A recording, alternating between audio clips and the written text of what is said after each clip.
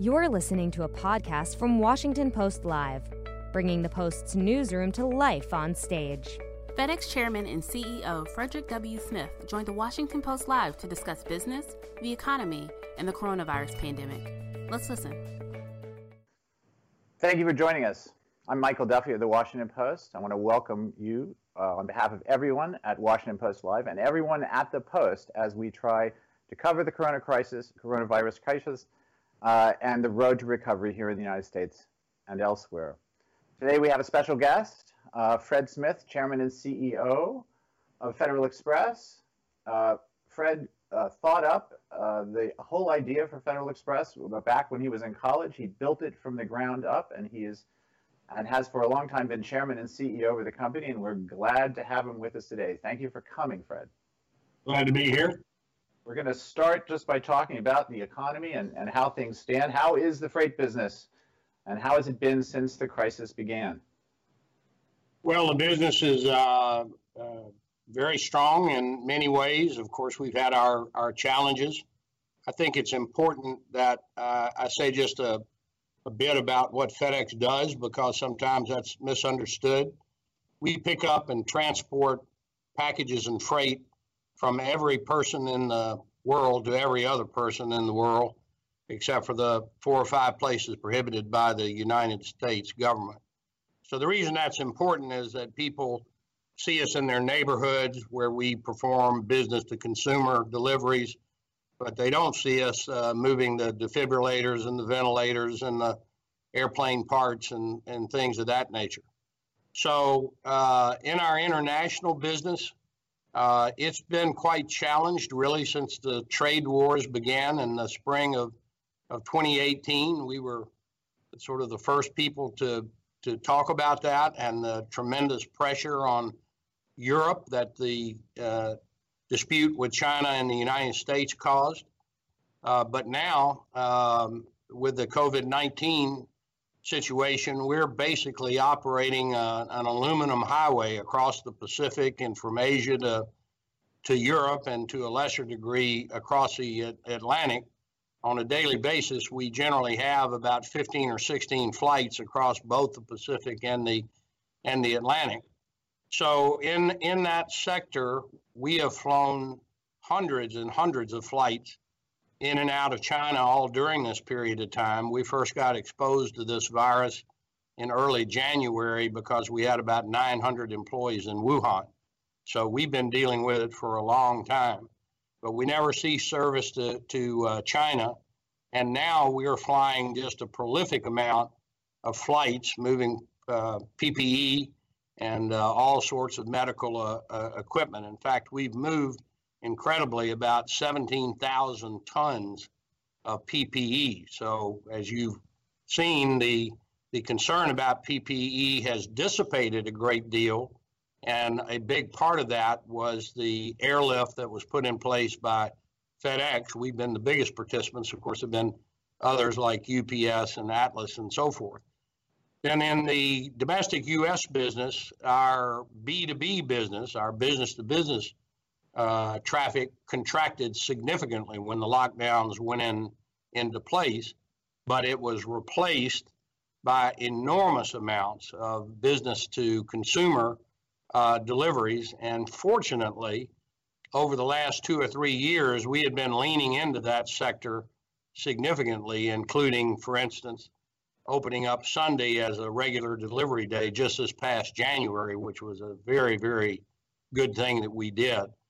So in the freight business, which is also a big part of our company, the industrial economy had not been doing very well prior to COVID-19, and it's definitely been hit hard.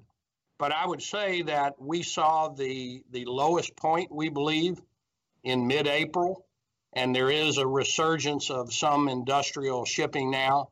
China is almost fully back online with enormous backlogs, both to North America and to Asia. So that's sort of a recap of what we're seeing in broad terms.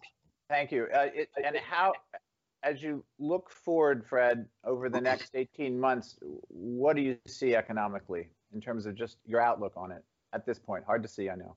Well, it's very hard to see. And when you have the head of the Federal Reserve yesterday saying he couldn't see, I'm sure they're not going to get out on a limb and say anything specific. But I will make this comment. You know, the United States is a very, very wealthy country, and our ability to put forth these enormous amounts of money in the CARES Act and so forth indicate to us in the traffic we're seeing there's still a significant amount of industrial activity underway. I mean, it hasn't collapsed, which is what I think a lot of people thought. What's really been hurt are those things where people come close together: hospitality, entertainment, travel, hotels, and things of that nature. So I don't know whether it's going to be a U or an L or whatever the case may be, but I'm optimistic that there's enough economic activity that we can build on, and assuming that the medical folks deal with the disease itself competently, I'm more optimistic than most. Do you have the equipment you need or to start testing employees on a regular basis? How is the company dealing? Because you have a lot of people who still come into work every day. We do. You don't have the kind of business where people can really work at home. So how do you approach the question of testing employees in order to keep them working and keep them safe? Well, as I mentioned, Mike, we got into this thing very early on because we started dealing with it in China in January, and then we started dealing with it in Europe in February, and then of course it became an enormous issue here in March. For many years, we've had a very competent medical advisor, Vigilant, who helps us with all kinds of things around the world, not the least important of which is our participation in disasters. That's sort of our main charitable activity. We have the hose in the house if your house catches on fire. So, for instance, in the Hurricane Maria in Puerto Rico in 2017, we donated 100 wide-body flights. Well, we've been dealing with this type of thing of disaster and floods and earthquakes and so forth. So to pivot over to COVID-19 was not as difficult, perhaps, as some companies had it. And Dr. Aris Osman, who's the lead doctor, very impressive resume, helped us to comply with all the CDC and WHO regulations or recommendations. So we have done that. We've spent enormous amounts of money, and our procurement people are just real heroes as well, because getting masks, getting sanitizer, getting all of the things to keep our folks safe, because that was our job one, we felt. And again, we began doing that in Wuhan, the epicenter of this thing, in January. So we knew how to do it. I'm sure that there are things that the WHO and CDC wish they had done earlier, but we've been able to keep up with it pretty well. As you know, 5 employees at the Newark hub died of COVID-19. Have you taken some steps, or can you tell us what steps have been taken to keep the workers who are still there safe? Well, again, we've done all the things CDC and WHO has recommended in terms of the masks and the sanitizers and the spatial distancing and so forth. Our experience in our Newark hub is actually slightly better, as best that we can tell, and what the community itself is experiencing. So obviously our hearts go out to everyone who's been affected by COVID-19. My best friend died of it 3 weeks ago, so it's hit all of us. But I think as an essential business, there's no way we can be divorced from the community issues that we work in. But I think our folks have done everything humanly possible to keep our teammates safe. You know, FedEx is a highly automated company to start with, and while machines do break down, they don't get sick. Might one of the outcomes of this crisis be a move by other companies to accelerate their automation and take more workers out of the picture? Is that a concern?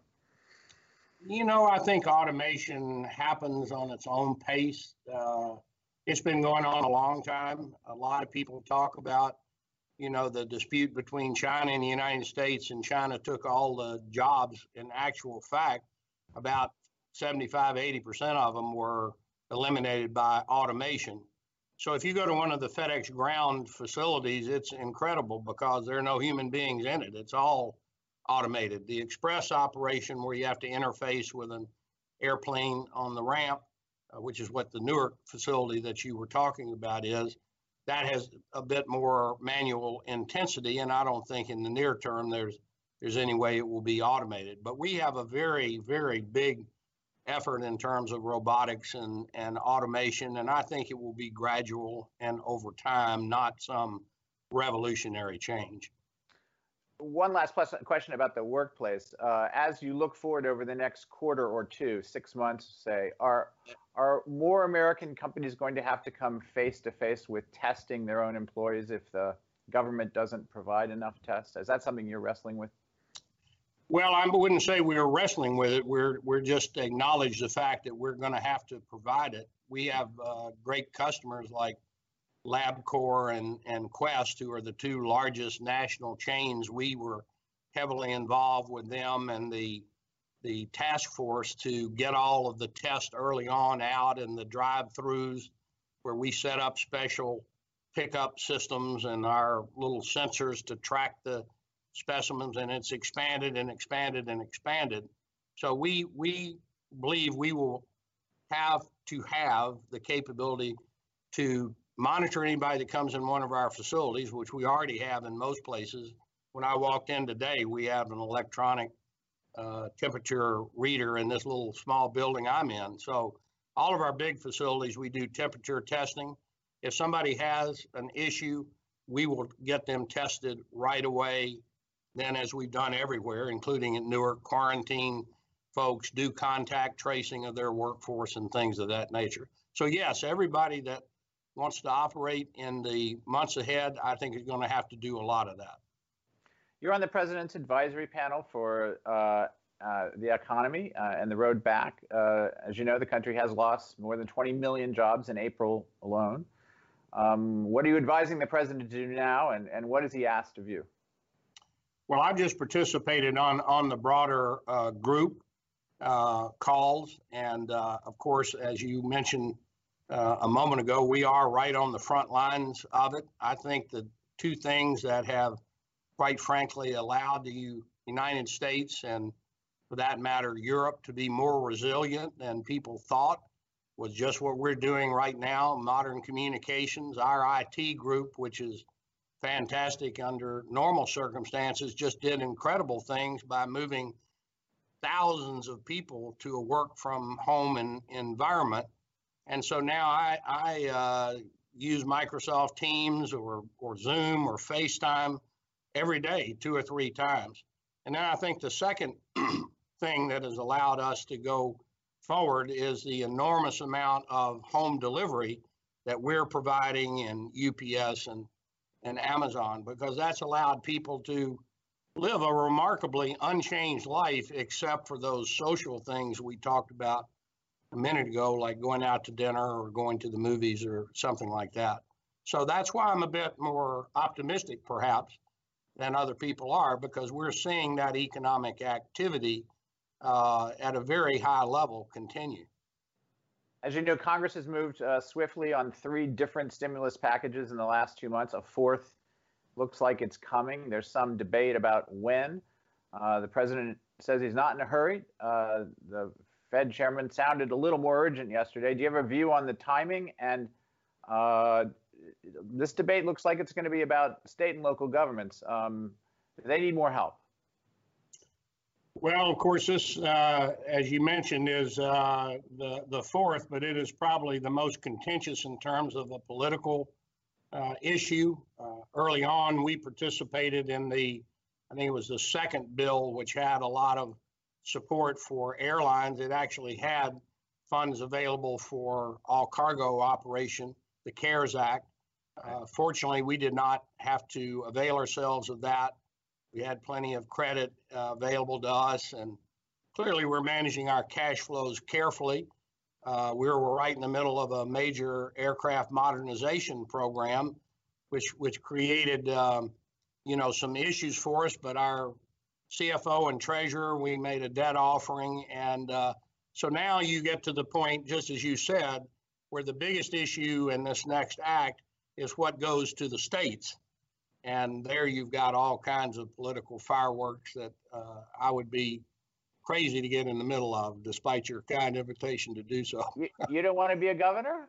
No, I tell you, I admire them. They've done great work, particularly our governor here in Tennessee, Governor Lee. He's done a good job.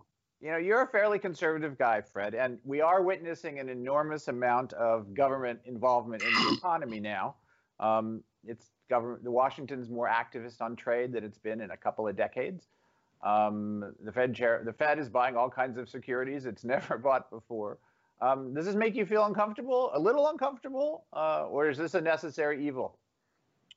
Well, I think it's a necessary evil, but it's Keynesian economics on steroids, that's for sure. But at the end of the day, the business of America is business, as a former president one time said. That's where all the income comes from. So I'm more optimistic that you'll see a lot of progress, a lot of entrepreneurship and inventions, things that come across my desk every day. It's amazing people that have come up with new products and they're trying to sell FedEx. And so I think that you've got lots of contentious issues like the Postal Service. And I think people forget at great peril that what really made the world wealthy from the end of World War II was opening markets and invention and innovation, but opening markets led by the United States. And now the protectionism that we have in this country and the mercantilism that China's demonstrated in the last few years, that to me is the most dangerous thing, to get that back in control and recognize that trade is what made the world much richer in 2020 than it was at the end of World War II. How are you feeling? Are you worried about the phase one deal with China that had been negotiated and then is a little bit uncertain in the view of some people now? Given your perch, what do you think is likely to be the outcome there? Well, we've been in China 35 years. Last week alone, we probably flew 250 to 300 flights into China. China constitutes about almost 40% of the world's manufacturing today.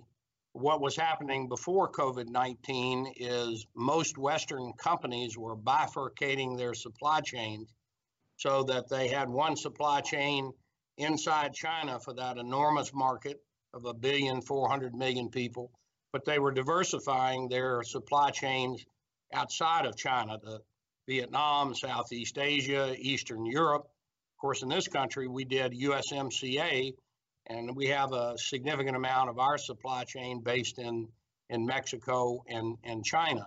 So I think it's important as we come out of COVID-19 that whether they can execute exactly on the trade deal that was done or not, that the effort be there on both sides to recognize how important this economic relationship has been to mutual prosperity.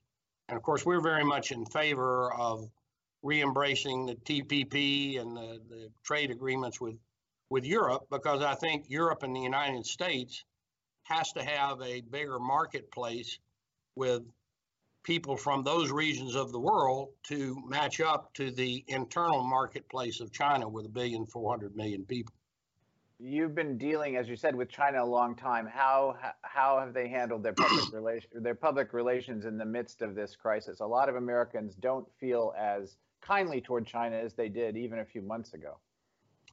Well, there's no question about that, and I think China, to some degree, has not helped itself with these wolf warrior diplomatic initiatives and things of that nature. But on the other side of the coin, I think at the end of the day, when people just really look at it objectively, China will recognize that what made them wealthy was the United States and Europe opening up our markets that allowed them to become such a manufacturing power. So the Chinese want for their citizens what we want for our citizens: better prosperity, better health. The best way to get that is to get a broader trade agreement rather than to go into another Cold War and try to deal with these issues like the South China Sea, Huawei, and so forth diplomatically rather than fighting each other through the media. Can I just try to invite you to be governor for one more question, and then we'll go on to something less political. Looking back on the last 2 months, it's clear that the Congress decided that it would not subsidize payrolls. You know, it would not help businesses keep people employed. It would create a subsidy essentially for being unemployed. Does that look like a mistake in retrospect? And is it too late to reverse that, or what do you think? Well, they have a couple of experiments going on because they actually did subsidize businesses to retain employment in the airline industry. So they're keeping people that clearly do not have enough work to do.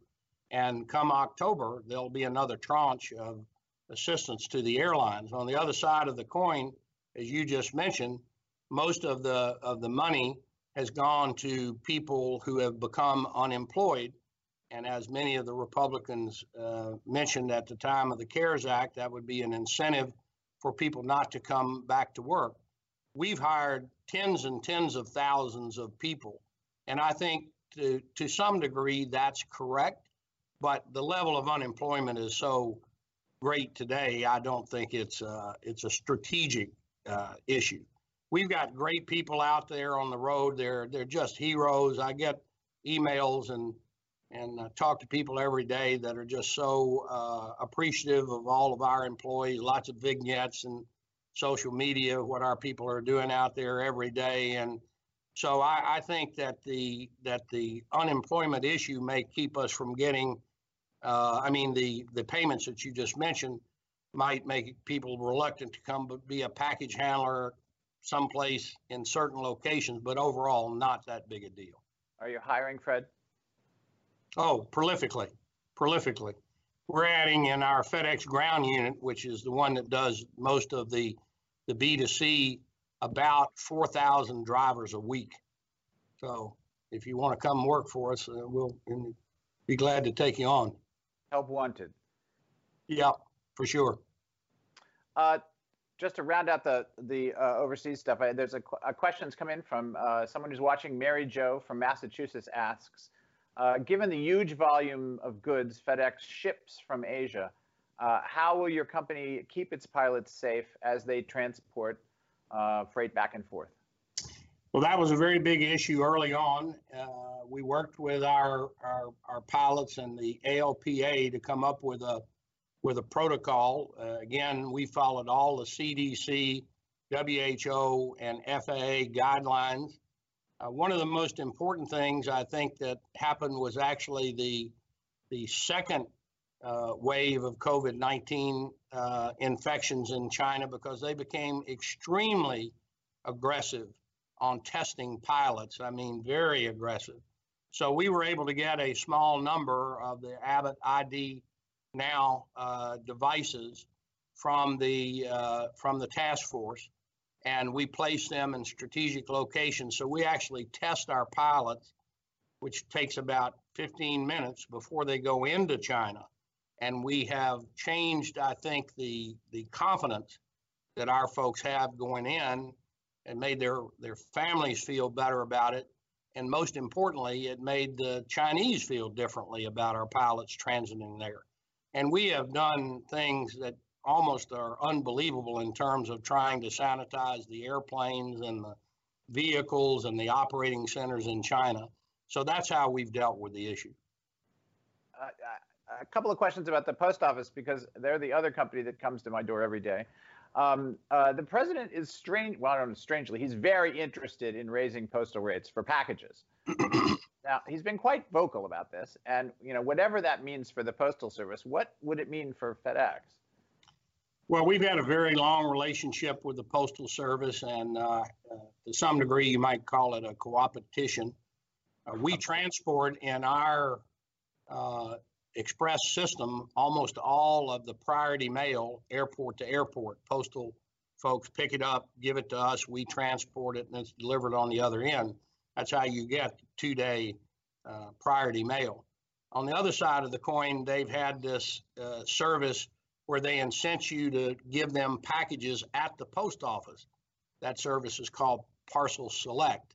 And we and UPS and Amazon in particular have used that in years past. We announced about a year ago now that we would bring that in-house for the simple reason we can do it cheaper than what the Postal Service charges us.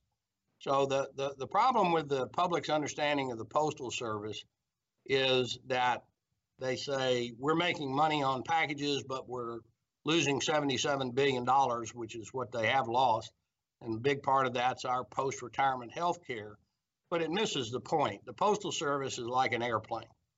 And there's some pilots, and there's the first class, and there's the economy class. So what they say is we're making a fortune on our first class passengers. That's the package business. But we're losing a tremendous amount in our economy class. And by the way, we're going to not charge the first class passengers anything for the pilots. We're going to put that all on the economy class. So it's one network, it's one plane. And as the mail gets digitized, just as your newspaper is now digitally offered, as we talked about before the show, in which I read every day, just as that digitization is taking place in the news business, it is ripping out the heart of the Postal Service by taking the mail that pays for them to make these stops. So if you want to look at it that you're making a lot of money in the first class business on the plane, you can say I'm making money in the package business. That's why the president says if you look at it holistically, they're not charging enough for the package business. But it's the same plane. It's the same network. And it's digitization that's causing the problem. So do you stand to lose if the rates go up, would you say? Say again? Do you stand to gain or lose if FedEx stand to gain or lose if package rates go up at the Postal Service? I don't think it will be much of an issue to us one way or another. As I just mentioned to you, their Parcel Select service, which is where you take volumes of packages to the Postal Service. Our service was called Smart Post. We delivered it to 22,000 post offices, and then they delivered it to home. Now it's cheaper for FedEx Ground to do that ourselves, to have those short haul. On the priority mail business, the Postal Service has a very good package business there, and I don't think that whether they raised it a bit one way or another would be material to us because we carry it on a wholesale basis. Thank you for explaining. Before we stop, tell us something about what it's like to be Fred Smith in Memphis. How have you spent the last 2 months? Have you been traveling at all? Are you close to home? Just give us a taste of what your life has been like.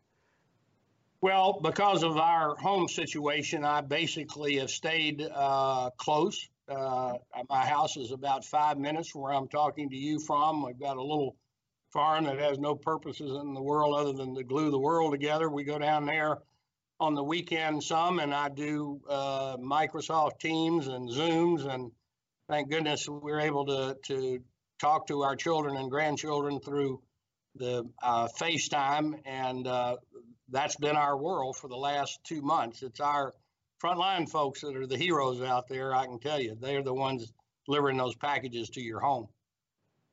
Well, thank you for joining us, Fred, and thank you for your candor today and your good humor and the reports from the front lines. We were grateful to have you. Thanks to everyone for watching today. Please join us next week for a full slate of guests, including next Tuesday when I'll be joined by the CEO of Hilton, Chris Nassetta, and next Wednesday when our guests will include Nebraska Governor Pete Ricketts and the Mayor of Miami, Francis Suarez. On Thursday, we'll hear from President Trump's top economic advisor, Larry Kudlow, as well as a prominent hedge fund manager, Ray Diallo. Head to WashingtonPostLive.com to register and find out more information about other upcoming programs. Thank you for joining us. Thank you to Fred, and good day to everyone. Thanks for listening. To hear more interviews from this series and other Washington Post Live programs, visit us at WashingtonPostLive.com.